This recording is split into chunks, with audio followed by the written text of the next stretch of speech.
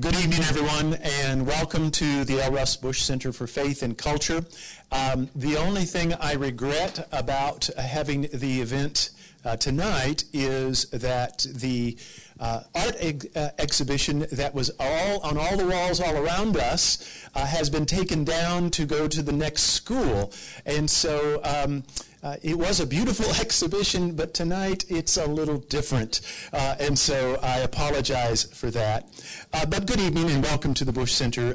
Tonight we welcome Sheldon Bleiweiss as our guest speaker. He is the oldest child of two Holocaust survivors. Shelley Bleiweiss grew up in Houston, Texas. He now lives in Wake Forest. His parents were both from Poland and survived the Holocaust using false identities as non-Jews. Shelley has been teaching about the Holocaust since 2000. He has spent 5 years as a docent at the Houston Holocaust Museum. He accompanied several thousand high school students on a week-long March of the Living trip to Poland as they explored the remnants of Jewish life there and toured some of the death camps. Penny and I were in Central Europe this spring, and we visited Terezin, which is the ghetto and concentration camp outside of Prague. And I'd have to say that was one of the truly moving and sobering experience of our lives. Shelley is a member of the North Carolina Council on the Holocaust, a docent and a Holocaust educator at Temple Beth Or in Raleigh, and teaches Holocaust courses for the Osher, am I saying that right? Osher? Works for me. Lifelong learning programs at Duke and NC State universities. Shelley travels throughout the state talking to students and community groups. He has been the featured speaker at several community Holocaust commemoration ceremonies. At the time that Shelley and I met and got to talking about him coming to be with us, to talk to us about the 80th anniversary of Kristallnacht, which will be tomorrow night, neither he nor I are a prophet nor sons of prophets, so we had no idea that talking on this topic would be as relevant as it is, given the circumstances and the tragic things that have been happening in our nation, especially with what has happened in Pittsburgh. So tonight, Mr. Bleiweiss will be lecturing on Kristallnacht, the night that paved the way for the Holocaust. Would you please join me in welcoming Shelley?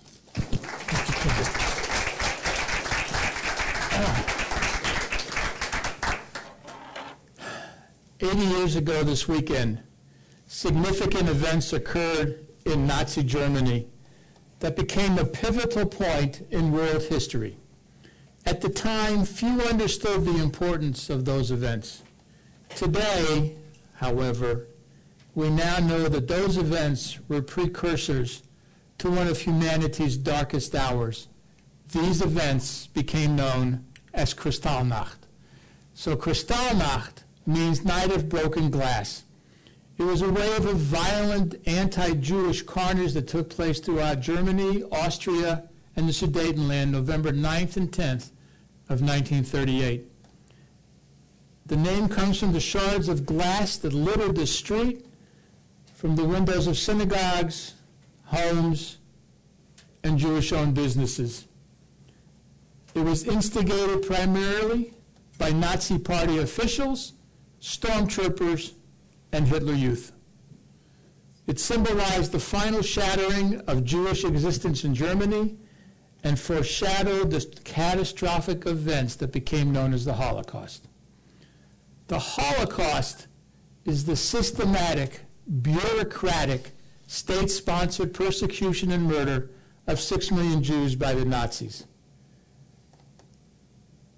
It comes from the Greek, meaning sacrifice by fire, and the Hebrew word is Shoah.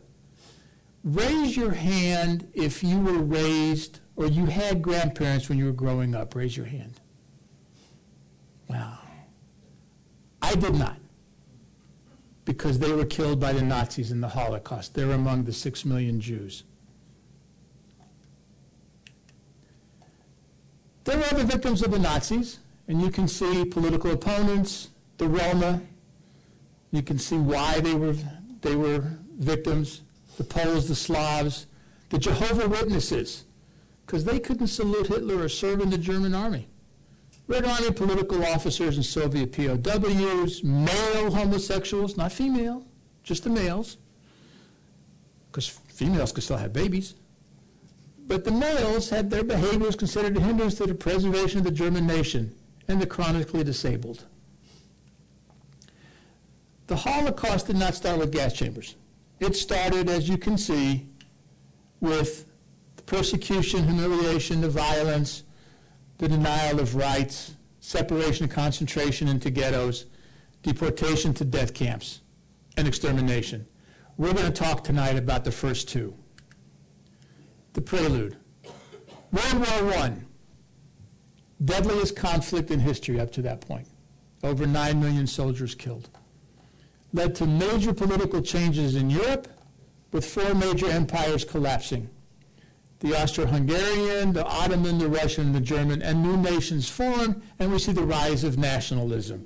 So you can see that this was Europe before and then Europe after 1919.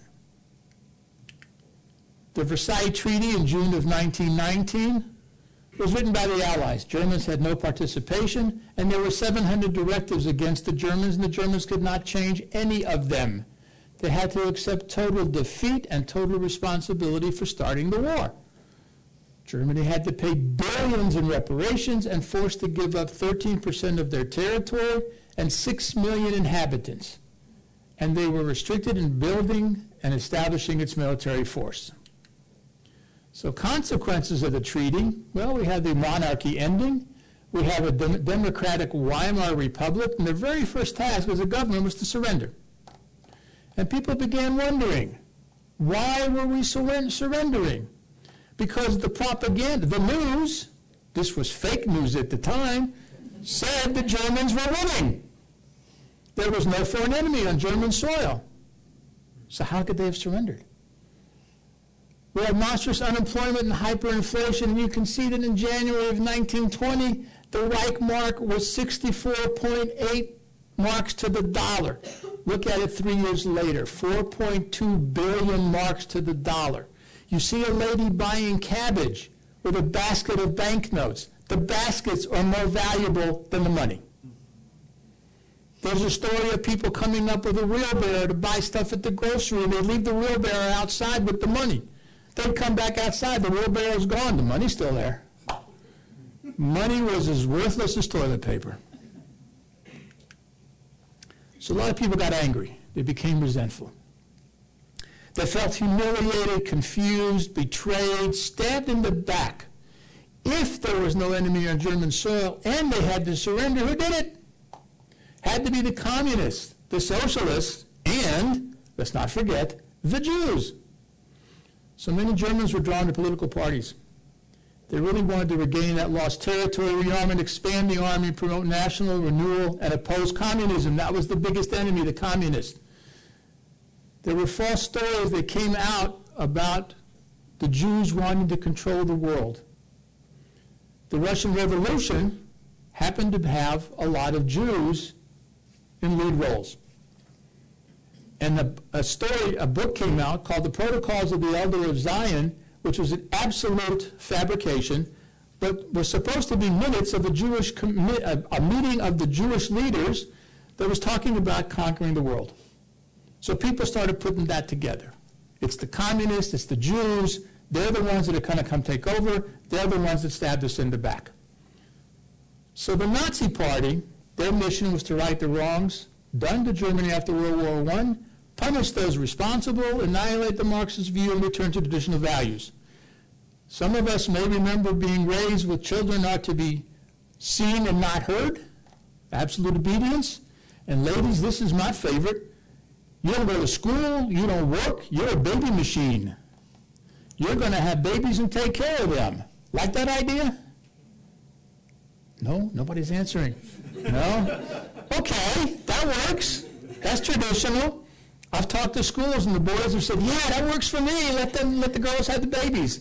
Except the guys had to be hard workers, quiet, strong-willed, persevering, and basically defenders of the fatherland. But most importantly, and you may have heard this before from someone else, Hitler saw his personality as Nazi Party's greatest strength. The Nazi philosophy followed four basic things. One was social Darwinism, and we've all heard of Charles Darwin and the theory of evolution, the survival of the fittest. Social Darwinism said that societies were just like that. The strongest society deserved to survive. That society happened to be the Aryan race. There was racial anti-Semitism, and you can see from the little poster, propaganda poster, that the Jews are a virus that are going to cause societies to rot from within. And of course, the children have it in their blood. They're going to grow up to become dangerous, to become the people that are going to give everybody lice. Another area of philosophy was anti-Bolshevism or anti-communism, because they thought it was an ideological Jewish reaction or creation designed for world domination. But most importantly was living space, Lebensraum. Just like I like to watch the animal shows on Discovery Channel and Animal Planet and all those. And you know that the lion pride that has more land does better. And they have more lions than the solitary lion. That's what the Nazis believed. They needed more space because they were going to, remember, ladies are going to be having babies. So they needed more space. So the Nazi Party stoked fears of inadequate national defense and sovereignty, fears of communism, fears of economic decline and job insecurity. Foreign influence was going to take over. And it was going to there's moral depravity in German society generated by Jews. So this is what they stoked fears of. People were drawn to the Nazi Party because they saw it as a young, dynamic, proactive force that could basically fix the country's social and economic problems. Guaranteed full employment. They were going to remove foreign and Jewish influences. They were going to cleanse Germany's streets and mass media of the criminal activity and antisocial behavior. You were part of an exclusive superior group. Every pure-blooded Aryan German could have his own place. And of course, return to traditional values. Life would be structured and simpler. Less decisions to make. They'll make them for you.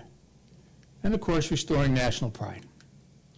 So in summary, all these things came together.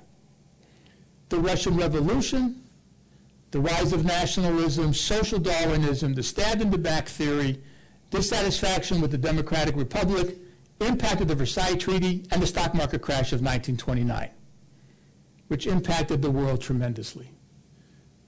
So both this country and Germany were looking for a savior. In 1932, we elected Roosevelt. In 1932, Germany got Hitler.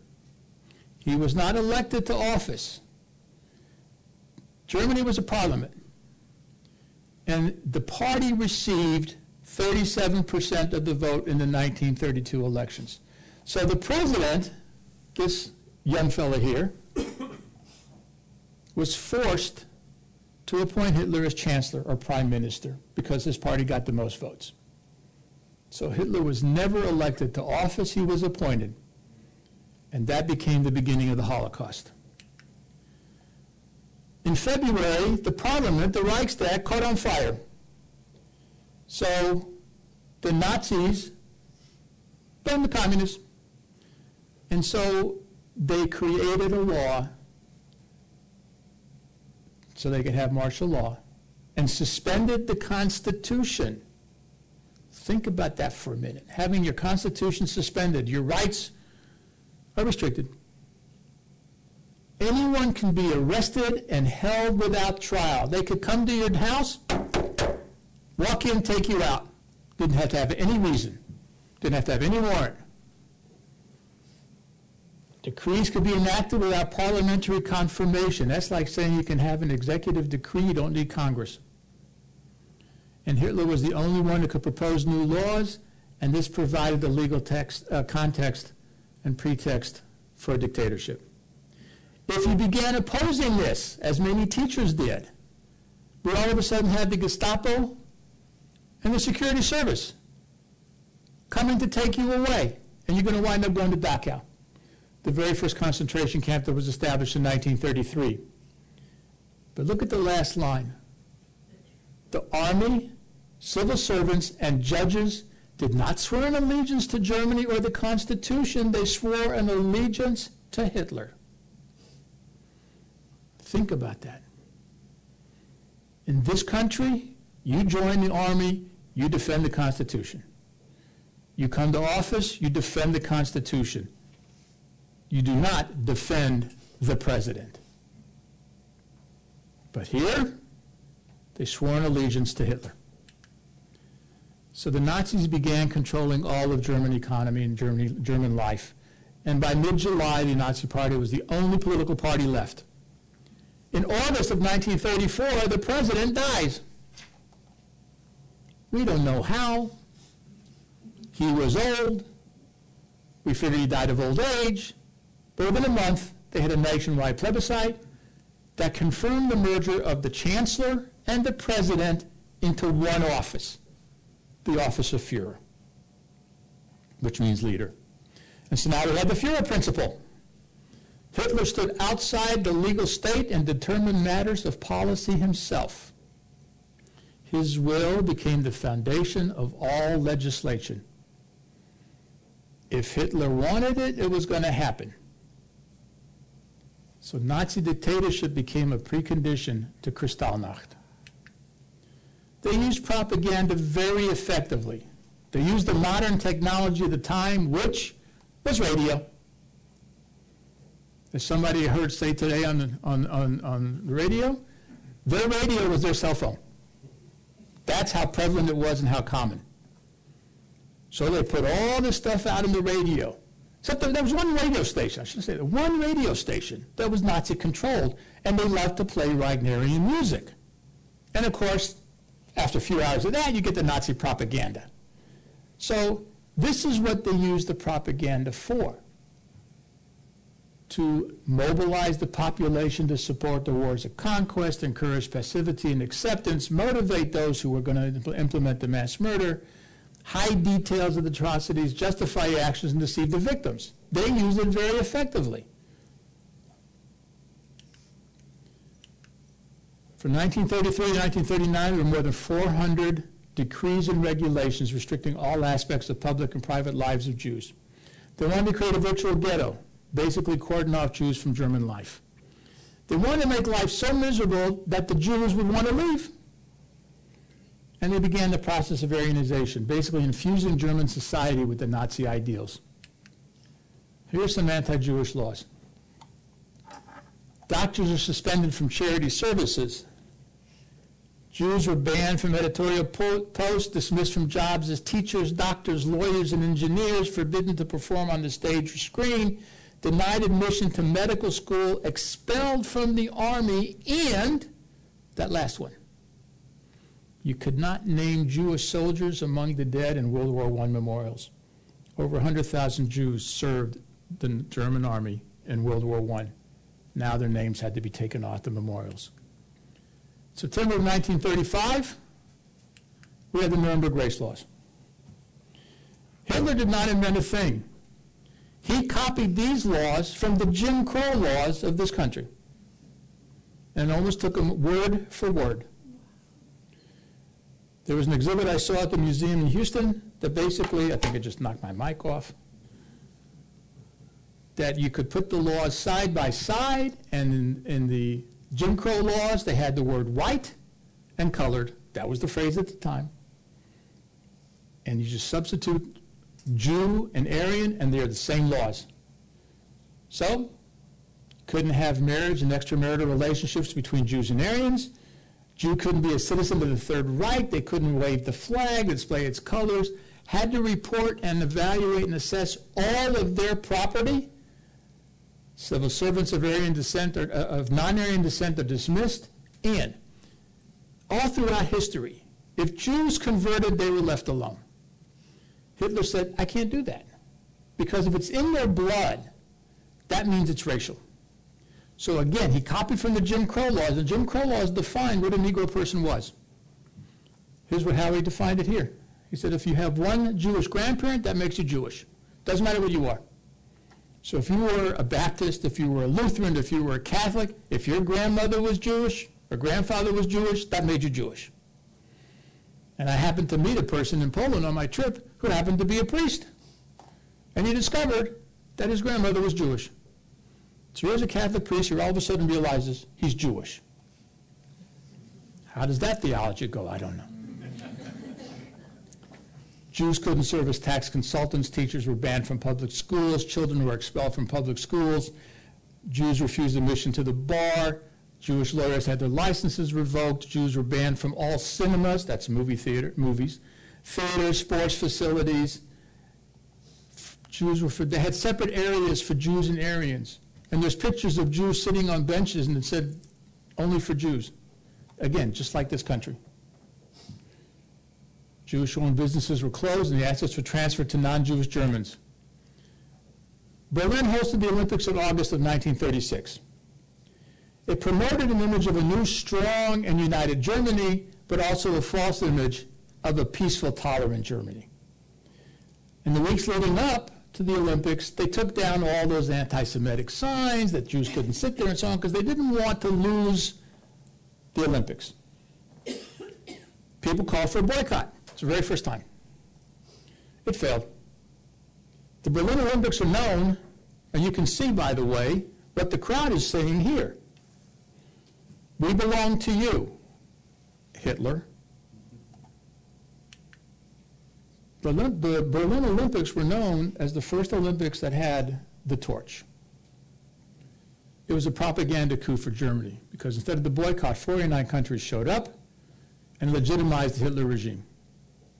German athletes got the most medals, of course, and Hitler was going to shake the hand of all the gold medal winners.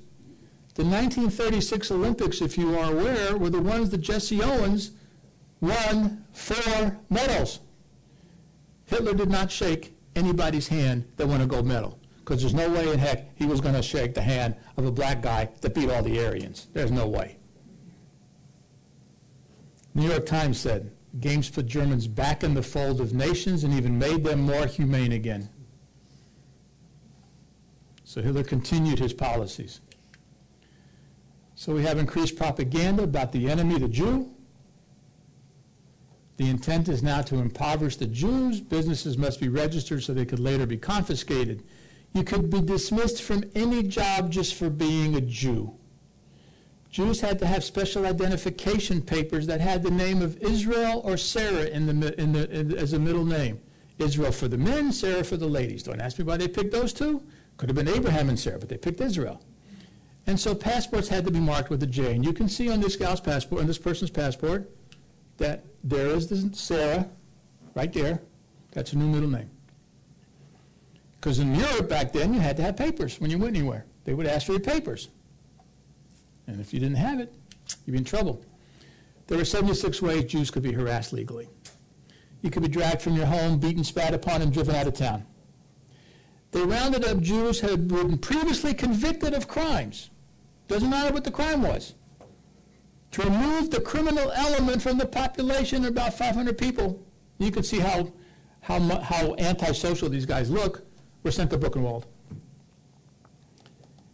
It was now becoming impossible for Jews to live in Germany as Jews. You want to immigrate? Great. Here's what you need to leave Germany. All right? Look at all that paperwork.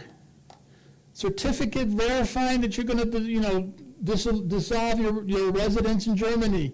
You had to get approval for immigrating. You had to pay a tax. You had to submit a list in triplicate. And this was before fax machines. This was carbon paper. Verifying and stating the value of all your personal and household goods, and then explain why you need to move them out of the country. You could only take about 2,000 Reichmarks in currency. And you had to have valid travel arrangements and a visa for the country you wanted to go to. First defiance is the Rhineland in March of 1936. The Versailles Treaty said no German troops are going to be allowed in this region. Hitler said, I'm not going to go there. And they're going to break the peace. So he sent troops in. He said, look, if you encounter resistance from the French and the British, back away. Neither country wanted to oppose Germany. They wanted appeasement in order to avoid war. Had they resisted, the Nazis might have fallen. So now Hitler announces a 4-year plan to prepare for war to be financed partly by extorted Jewish assets. The second defiance is the Anschluss, the annexation of Austria in March of 1938. Austria is now part of the Third Reich. He threatened the chancellor, turn over the government or else. And then they had an election. Here's the ballot. You can see that the yes, the ja, is big. 9 is small. So 99.75% of the people supported the annexation. Gee. I wonder what the hanging chat on that one was. This meant now that Nazis could act with impunity, and it caused Poland to take action to prevent a flood of returning Jews. So Hitler our president, Roosevelt, recognizing that the Jews were having a problem, convened a conference in Evian, France. Invited 32 countries to see if they could solve the problem. He sent a businessman, didn't send anybody from Congress, anybody from the cabinet, sent the businessman to the meeting. You can see some of the excuses that people used because one country said they would take Jews, the Dominican Republic. No other country. And these were the excuses they used. The Dominican Republic said they would take 500 Jews. No country in Europe, no country in South America, not the United States, not Canada, not Australia. And you can see the headline from the Herald Tribune in New York. Powers slam doors against German Jews. So Hitler said, gee, if people were complaining about what I'm doing to the Jews, they haven't stepped up. It's amazing to me they're not opening their borders. This gave Hitler a green light because now previous enemies would not resist German aggression. I'm going to skip this one. Then we have September of 1938, the famous Munich Pact. Neville Chamberlain comes back from a meeting with Hitler waving a piece of paper that says he made peace with Hitler. Peace for our time. Agreeing that Germany could occupy part of Czechoslovakia, the Sudetenland they had to give up after World War I. And Hitler promised, this is September of 1938, he promised this was his final territorial claim in Europe. And there's video, I'm not going to show it, video of Chamberlain coming back, waving that piece of paper, and the crowd is yelling. Some of us remember seeing this stuff going, yay, I got peace in our time, I stopped Hitler, I stopped Hitler. He didn't stay prime minister very long. So in summary, we have these events. The invasion of the Rhineland, the annexation of Austria, the Evian Conference, and peace in our time. Hitler is getting the idea that he can almost do what he wants. So what we have is these events of 1938, where Germany starts canceling passports, they send people back to Russia, they expelled 17,000 Jews back to Poland. Poland didn't want them. Germany didn't want them back. They're stuck in a border town. So one of the families, the Greenspan family, has their 17-year-old son, Herschel, living in France. They write a postcard to him and say, we're stuck in this refugee camp, things are not looking so good. Can you help us get to the United States? Well, he gets so upset, he gets a gun and goes into the German embassy. Demands to speak to the ambassador. They laugh him off. So he shoots an undersecretary. And that man dies. And that began the excuse that Goebbels needed to start action against the Jews. He called it a conspiratorial attack by international Jewry against the Reich and symbolically against the Fuhrer himself. And the Fuhrer has decided that demonstrations should not, listen to this, should not be prepared or organized by the party. They should basically be spontaneous. So they had many folks in the Hitler Youth and other units dress in civilian clothes to support this propaganda fake news that the disturbances were expressions of outraged public reaction.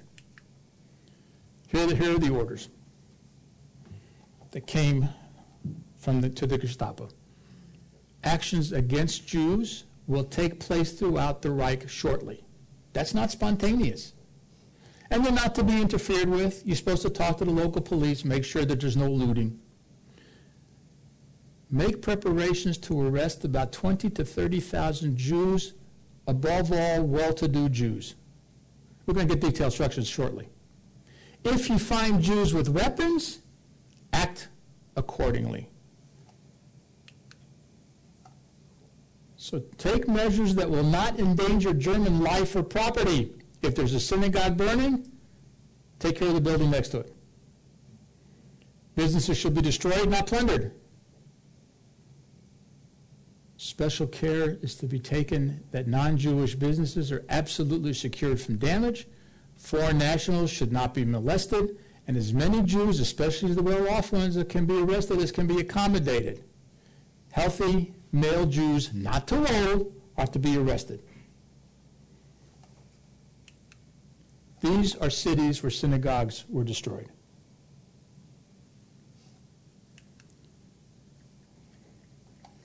Let me see if I can get this to play. Where's the pointer on this? Is there a pointer? Is there a pointer on this thing? I need my tech. I want to see if I can get... That might not work because I'm not sure I'm on the internet. If it doesn't, that's okay. Oh, look at that.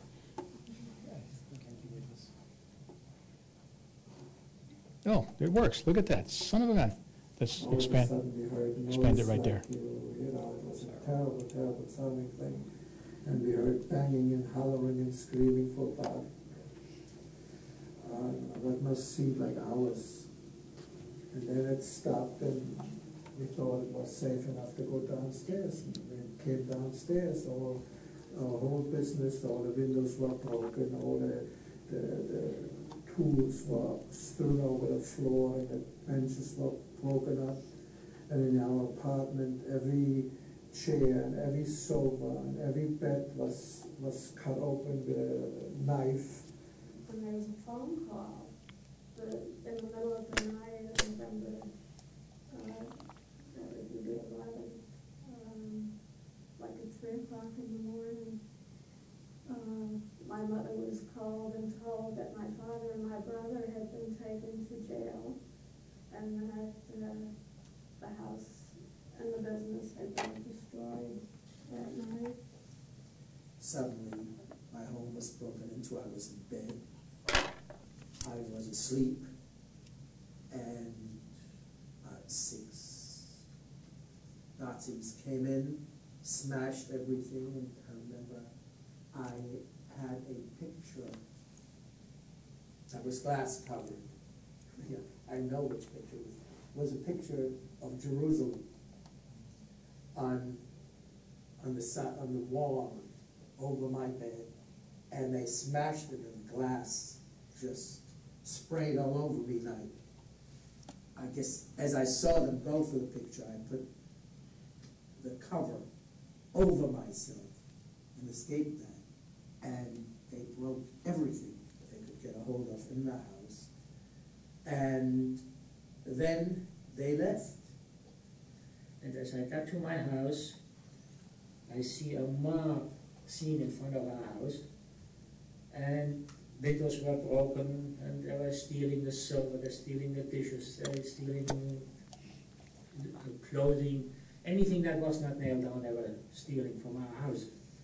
And as I walk into the house, my mother said, "What are you doing here?" I said, "I just couldn't stand it in Kitzingen because there is something terrible going on." She says, "Well, the same thing is going on here too." And then as I was saying that, one of the Nazis was just about ready to hit me. And I said, "Where's father?" She said to me, "Well, he was taken, and he is somewhere in the village, he's arrested." We were awakened in the middle of the night, and by banging on the door. And when my mother said, "Who is it?" They just said the police, but they were the Gestapo. And they came in and they smashed all the beautiful paintings with all the glass first, all the glass, and everything in the house. And my mother kept saying, "We've done nothing, we've done nothing." husband? Where's your husband? And he said to me, where's your father? And I said, I don't know. My father was arrested. He was beaten, but he was released a few days later. There were incidents, I remember fights at a Jewish camp I was one summer when some of the Hitler youth threw stones and blocks at us, and some of us were injured. My father was arrested and threatened with Dachau unless he would leave Germany within a few days, maybe a week, I don't remember. And since he had been so long in France, he obtained a permit right away and left for France. My mother and my brother and I moved in with our grandparents because the German took our apartment over, and we were not allowed to take but very little out.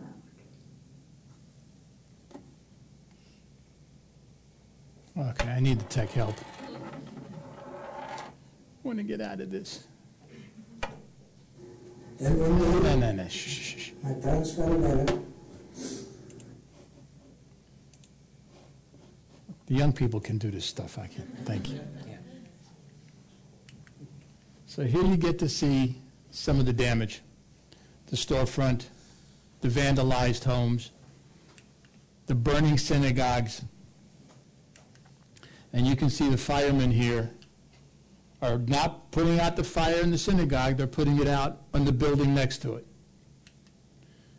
Here's the great synagogue in Warsaw, the before and after pictures. It's destroyed synagogues. Here's one in Czechoslovakia, burning in the inside of that synagogue. Watching the synagogue furnishings burning.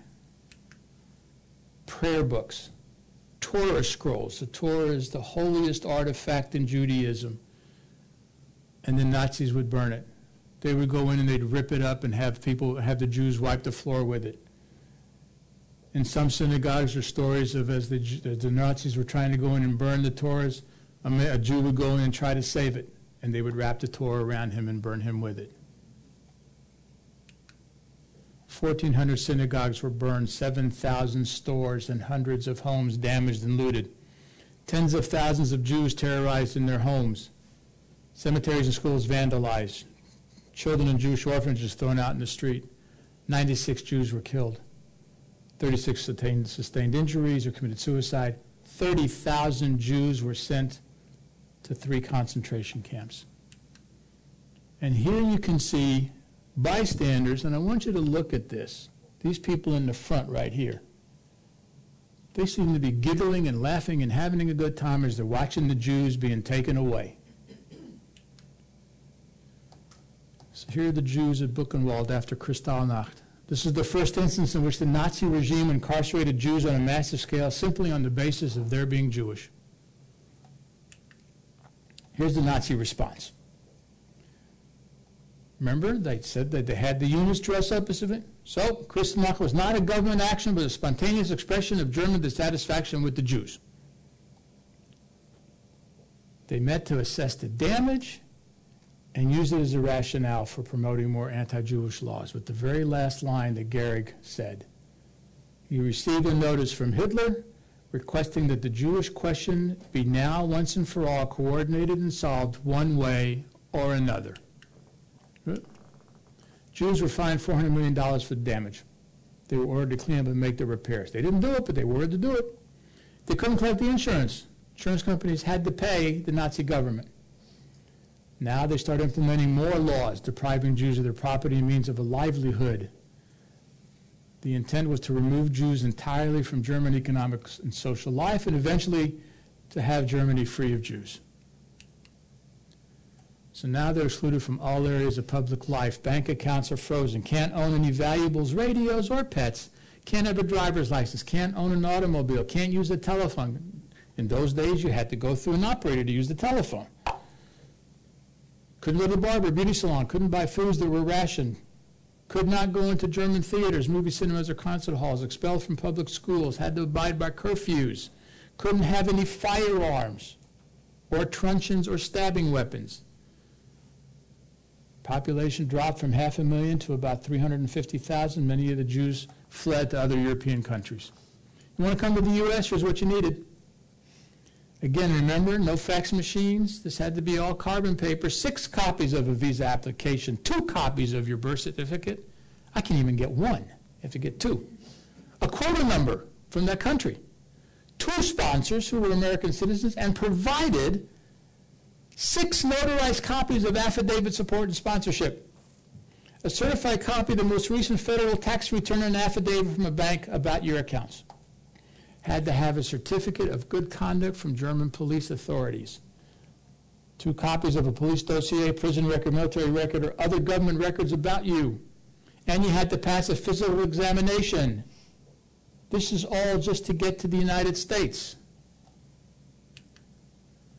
In June of 1939, a ship left Germany to go to Cuba. It's made famous in the movie Voyage of the Damned. Carried 900 Jewish refugees who had done all the paperwork, got the visas from Cuba. The moment they got on the boat and said sail, Cuba said, you ain't coming here. They wind up going down to Havana, couldn't get off the boat. They can see Miami down there. Nobody brought them in. The United States wouldn't have them. Cuba wouldn't have them. They had to go back. And of the 900, 254 were killed in the Holocaust. How did the world respond? People said, we didn't know what went on. Here's the New York Times. Everybody read the New York Times back then. This was way before fake news. Okay, here's the London Express, the Philadelphia Inquirer. I saw a headline in the Houston Chronicle. People knew. Here's the Nazi newspaper. No power on earth can keep us from bringing the Jewish question to its total solution. We wanted to do it back when we took office in 1933. He's a British diplomat. The Jews in Germany are indeed not a national but a world problem, which if neglected contains the seeds of a terrible vengeance. So the United States tried to get a bipartisan bill called the Wagner-Rogers Bill in February of 1939. It was bipartisan. They wanted to admit 20,000 German refugee children under the age of 14 outside the usual quotas. Look who supported it. Helen Hayes, Henry Fonda, Alf Landon, Herbert Hoover, clergymen, labor leaders, university presidents. Even Grace Coolidge, former First Lady, said she would personally take in 25 children. One of FDR's cousins, who was the wife of the U.S. Commissioner of Immigration, said, 20,000 charming children will all too soon grow up to be 20,000 ugly adults. And Eleanor Roosevelt privately supported but said nothing in public. FDR, I myself could scarcely believe that such things could occur in 20th century civilization, but he chose to follow public opinion and did not support the Wagner-Rogers Bill. Here's what some people said about Jewish immigration. I think I've heard some of this very recently too. Charity begins at home. We should be helping thousands of our own poor children, not them. We don't want to break up German families. America should not respond to external pressure to increase immigration to the United States. If we help those from abroad, we should not limit our aid to just those of certain ethnicity or nationality. And of course, the immigration of these children might bring unwanted foreign elements into the U.S., such as spies or communists or thieves or murderers. Oh, I'm sorry, that's not in there. They come from somewhere else. If we signal out Jewish people for assistance, it's going to backfire and create more anti-Semitism in the United States. This is what people were saying.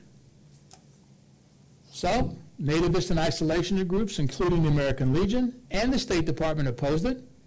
The immigration committee said, you know what? We'll bring in the 20,000 against the existing quota. Just nullified the bill's intent. Died in committee in July, and expressions of sympathy were not matched by deed. And you can see from the cartoon, the refugees are asking Congress to open the door. There was no use of U.S. economic sanctions against Nazi Germany, no severing of diplomatic relations, and no change in immigration law to admit more Jews. A year later, Pet Magazine launched a campaign to save British puppies from German bombing raids, and they were flooded with several thousand offers of haven for the dogs. Not Jewish children, save the dogs. And of course, when British children were endangered by German bombing raids, Roosevelt and Congress pushed through legislation enabling thousands of those children to come to the United States. Religious responses. Here are some church responses. Most churches had been concerned about refugee work, mostly for Christians. There was a little resurgence of activism, but it wasn't really matched by the rest of the community.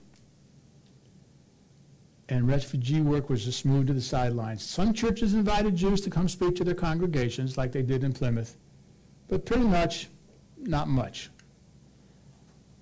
Here's a cartoon published. What is the fate of the Jews?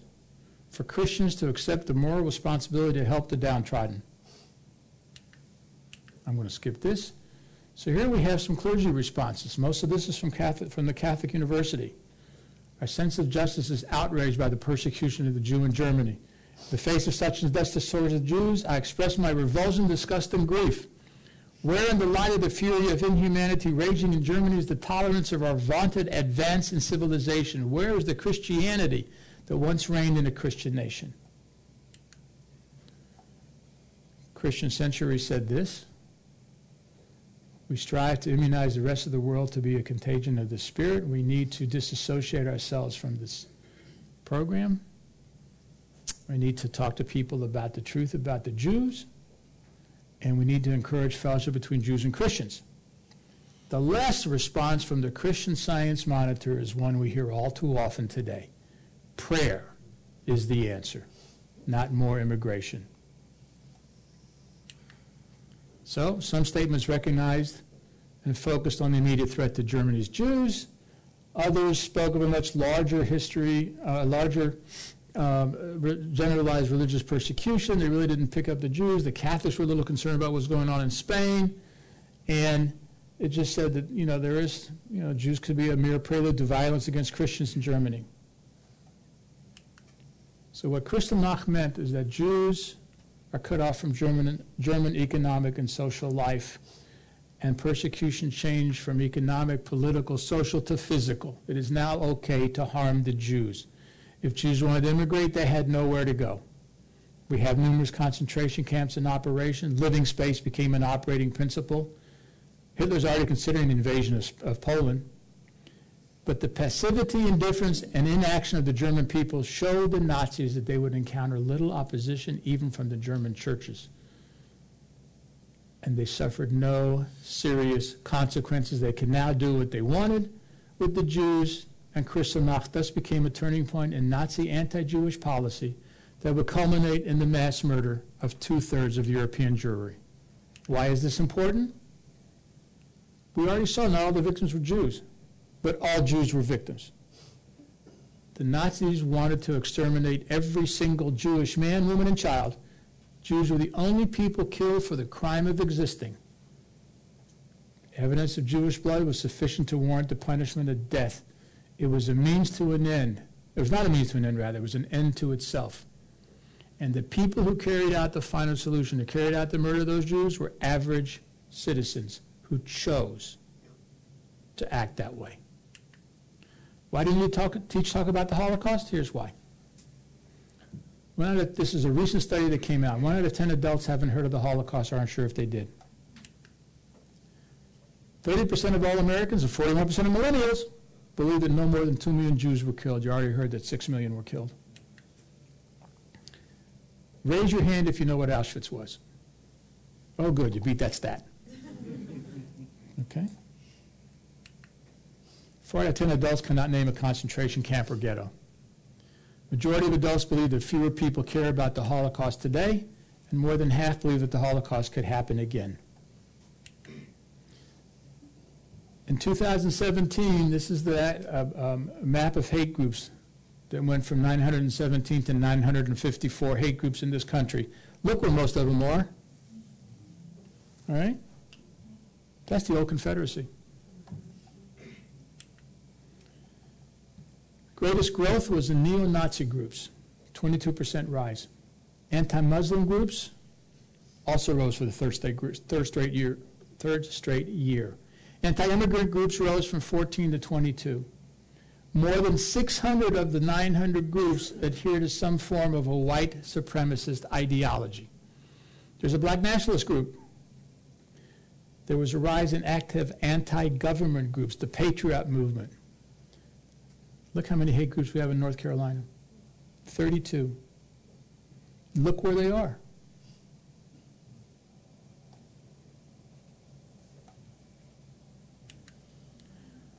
In 2017, there was a 67% increase in anti-Semitic incidents. Physical assaults, vandalism, attacks on Jewish institutions, 15 reported incidents of harassment or vandalism in North Carolina. The numbers have gone up. Much increase after the Charlottesville rally, and look at the flags they're carrying. Incidents in K through 12 grade schools more than doubled. There was a 59% increase on college campuses. And of course, October of this year, one of the deadliest attacks on Jews in U.S. history. I want you to ask yourself these questions. Do you treat all people with full human dignity? Or do you treat them differently because of their religion, their skin color, gender, or who they love? Are you truly certain that you would not submit to pressure to conform and participate in horrible deeds? Could you embrace a belief that your cause is just or right and the others are the enemy who threaten me and must be eliminated? Can you sincerely pledge liberty and justice for all? When I speak at schools, I ask them this question if they ask the Pledge of Allegiance. If they recite it and they say yes, I ask them to tell me the last line, which of course is liberty and justice for all. And then I ask them these questions again. I said, if you can't answer these questions as yes, how dare you say the Pledge of Allegiance? Because that means you are making a pledge to treat people with full human dignity. And I've said this in front of teachers, then don't say the pledge because your word means nothing. What about the Golden Rule? Do you believe it? Do you practice it? Here's a ladder of prejudice. Everything in the Holocaust started with speech, wound up avoiding people, becomes us and them. You can now treat people differently. You can attack them. You can exterminate them. Here's how we see it in society. The speech is on the bottom, works its way up, and we've already seen it. I just talked about Pittsburgh. Guy went in and said, kill all Jews.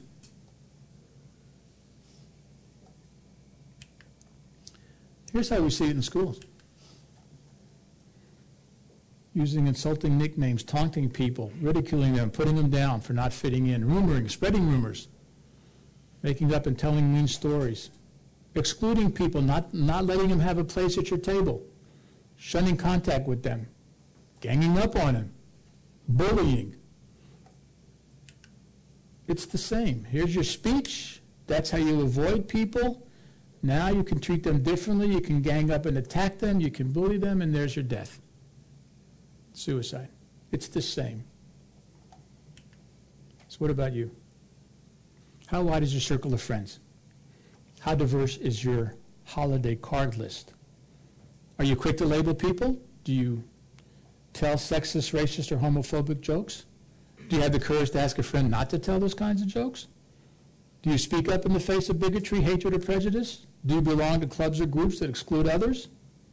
How integrated is your neighborhood, your church, the schools you went to or your kids go to? What do your kids or grandchildren say, hear you say, or see you do? What can you do to promote hate, not here? Educate yourself about the culture and experiences of other groups. Have people like me come and speak to your group. Look at your own attitudes and behaviors to see how you may be contributing to or combating prejudice. Avoid terms or phrases that may be degrading or hurtful to other groups. When I go to schools, I ask them if they use the phrase, that's so retarded. And they go, yeah, I say, forget it. Think about what you're saying.